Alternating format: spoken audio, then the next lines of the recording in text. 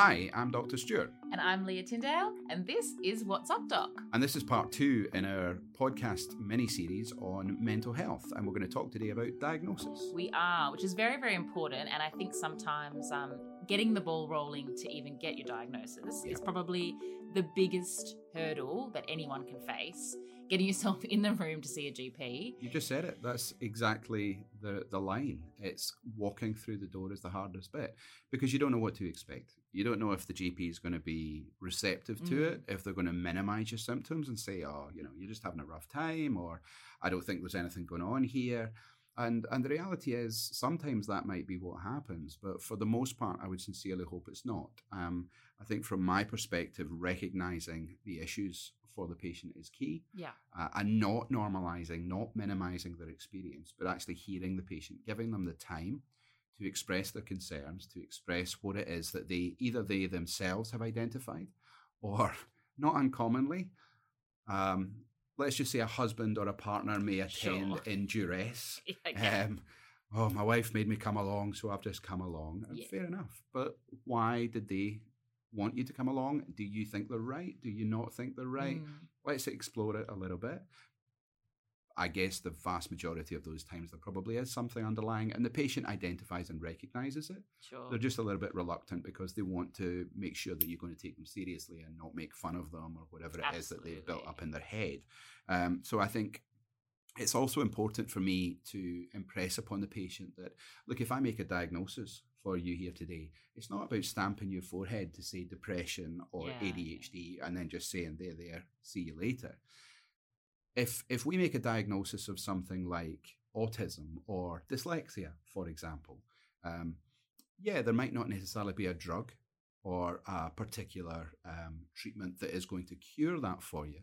But what it will do is help us, help you, and help the people around you who care about you or who are going to interact with you to understand what the problem is. Yeah, exactly. So a good example, I think, is for someone with dyslexia, they can change the font on their computer to something that's much easier to read, for example. And therefore, they're far less likely to make those little confusing mistakes that they can sometimes make, which frustrates and makes them feel less able to do the things that those around them can do. And what we want to try and do in these situations is to normalize their experience so that they can compete on a level playing field with the people around them, both in the workplace, in education, and socially as well. So a lot of it is identifying the condition so that we can either treat it or at the very least help them and those around them to understand it and to mitigate against it.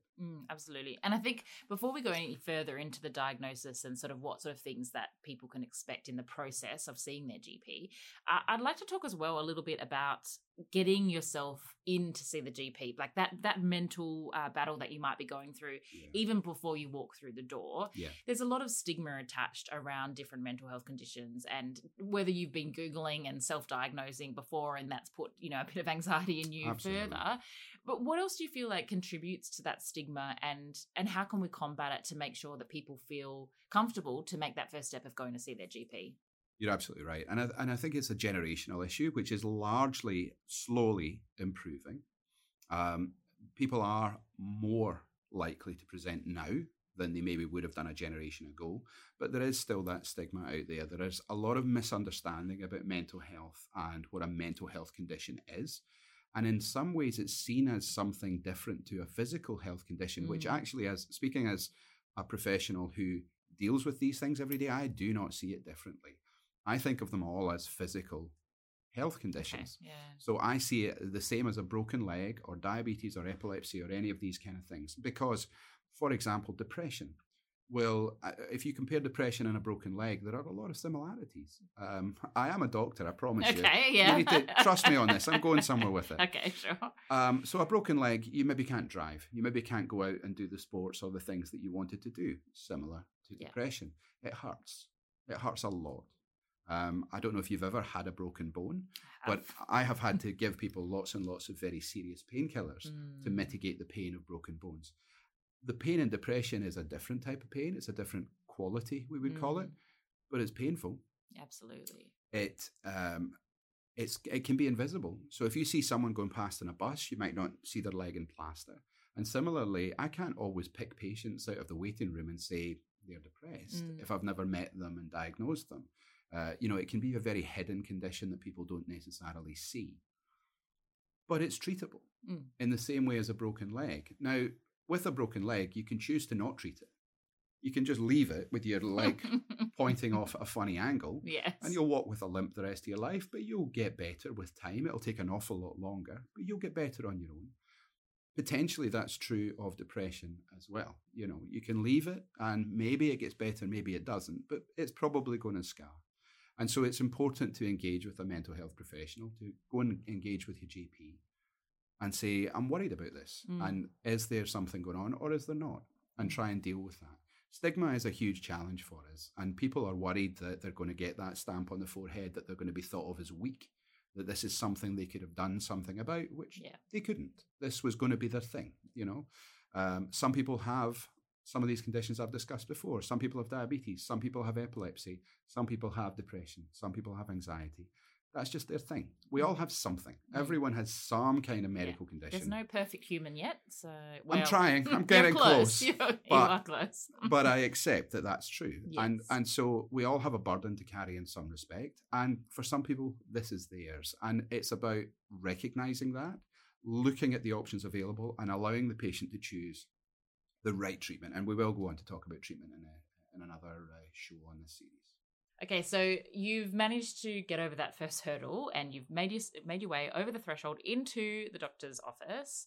What's next? What can people expect when they're in the room in their process of getting a diagnosis? So it should be a friendly environment. It should be a welcoming space where you can be treated with dignity and respect, and where you can have an opportunity to explain your concerns, explain what you're worried about, have those heard, and then to explore that together and discover, is there actually something going on here or is there not? So, for example, is this a potential mental health problem that we need to deal with? Or is this a reaction to an expected situation? So, for example, if you were a widow who had just lost her husband of 40 years 3 days ago, you're going to display a lot of the features I would expect to see in someone who was highly anxious or depressed. But clearly you'd have very good reason to. Whereas if you had lost your partner 10 years ago and you were still behaving the same way, then that makes it more likely that perhaps you're suffering from a condition like abnormal grief reaction, which would be an inappropriate response to that, for example. So what is sort of the processes? Are we taking bloods? Are we doing spells? How are we figuring out the next step in someone's diagnosis? Well, as much as a fan I am of standing over my cauldron and whipping up a nice potion, probably we're going to do some blood tests. Against some of the things that you learned in medical school. Potions class Hogwarts level. That wasn't something we covered. Not on offer. Okay, sure. Back blood tests, yes. Potentially. Every patient, actually, I would routinely do blood tests. Unless I had a very good reason not to, I would routinely do blood tests, because there's lots of physical conditions that can manifest as similar symptoms to mental health problems. Okay. So, for example, thyroid disorders, vitamin deficiencies, anemia and iron deficiency, for example, will all provide at least some of the features that we would expect to see in depression. So it's very good, especially if we haven't done blood tests in the fairly recent past, say in the last 3 to 6 months. It would be fairly reasonable to consider doing some blood tests to be able to say, look, it's definitely not any of those things. Okay. So let's explore mental health a little bit more and see, is that what we're dealing with here? So part of the diagnosis is still really ruling out a whole lot of things rather than just blanketing, oh yeah, you've definitely got, depression or ADHD or whatever. There's a whole range of things that you need to go through. Absolutely. So with any diagnosis, there's always a range, and sometimes that can be an incredibly narrow range. So we may be down to thinking, well, this is highly likely depression, maybe it's thyroid. Or we may have a very wide, long list of potential diagnoses. So if somebody just comes in with, for example, fatigue, there's a long list of things that could be.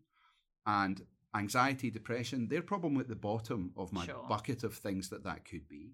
So I need to empty everything else on top of that first. And then if that's what we're left with, that's what you got. And then if our GP, though, is sort of going straight down to the bottom of that bucket, is that problematic, or are they then just someone that they might be, I don't know, when you're in the room? Yeah. Are we jumping to conclusions here? How do you know if your GP or if can feel like your GP is doing you justice of going through what it could be? That's a real good question. And look, it comes down to your own context and your own situation. You're absolutely right. Some incredibly experienced GPs may just make that diagnosis. Yeah. Now, I'm not commenting on whether that's right or wrong. Sure. You will know whether or not you agree with that. And based on that, the GP will recommend a treatment course. And if the treatment works, well, they were probably right. And if the treatment doesn't work, then maybe we want to revisit it. But as I say all the time to people, if you're not happy with the advice you receive from a GP, including from me, seek another opinion. Yes. Go and speak to someone else, get that second opinion and say, do you think there's more to investigate here? Or do you think this is right? And I will happily see patients for that. And I will happily recommend my patients do the same if they have any concerns about the care or the support that I provide. It's so important, isn't it? It is. You've got to have confidence in the people looking after you. And one of the wonderful things about the Australian system is you can vote with your feet. So if you're not happy, if you don't feel that the care that you've been provided is meeting your expectation, go find another GP. There are lots of us out there, and you will find somebody who fits. I talk a lot about Cinderella and the glass slipper. You want to find one that fits. You want to find somebody who you feel is hearing you and is responding to your needs and is treating you appropriately. At the end of the day, although it's not often life and death, what we do in that room, I do prescribe things on a daily basis that could harm patients. Sure. Okay. So if you don't have absolute confidence in my ability to help you look after your own health, you should find someone else. Absolutely. I think that's tricky because sometimes there is a bit of blind trust. Either sometimes goes one way, or then it's the other way. We have no trust at all. So then it's true. and this is an issue that we do deal with on a daily basis. But I am confident enough in my abilities. I am the type of doctor, and the way I was trained was to be honest with my patients. One of the main causes of complaints in the very, very high percentages in the 90s, causes of complaints is poor communication. Yeah. So doctors not communicating the risks, for example, or the expected outcomes with the patient.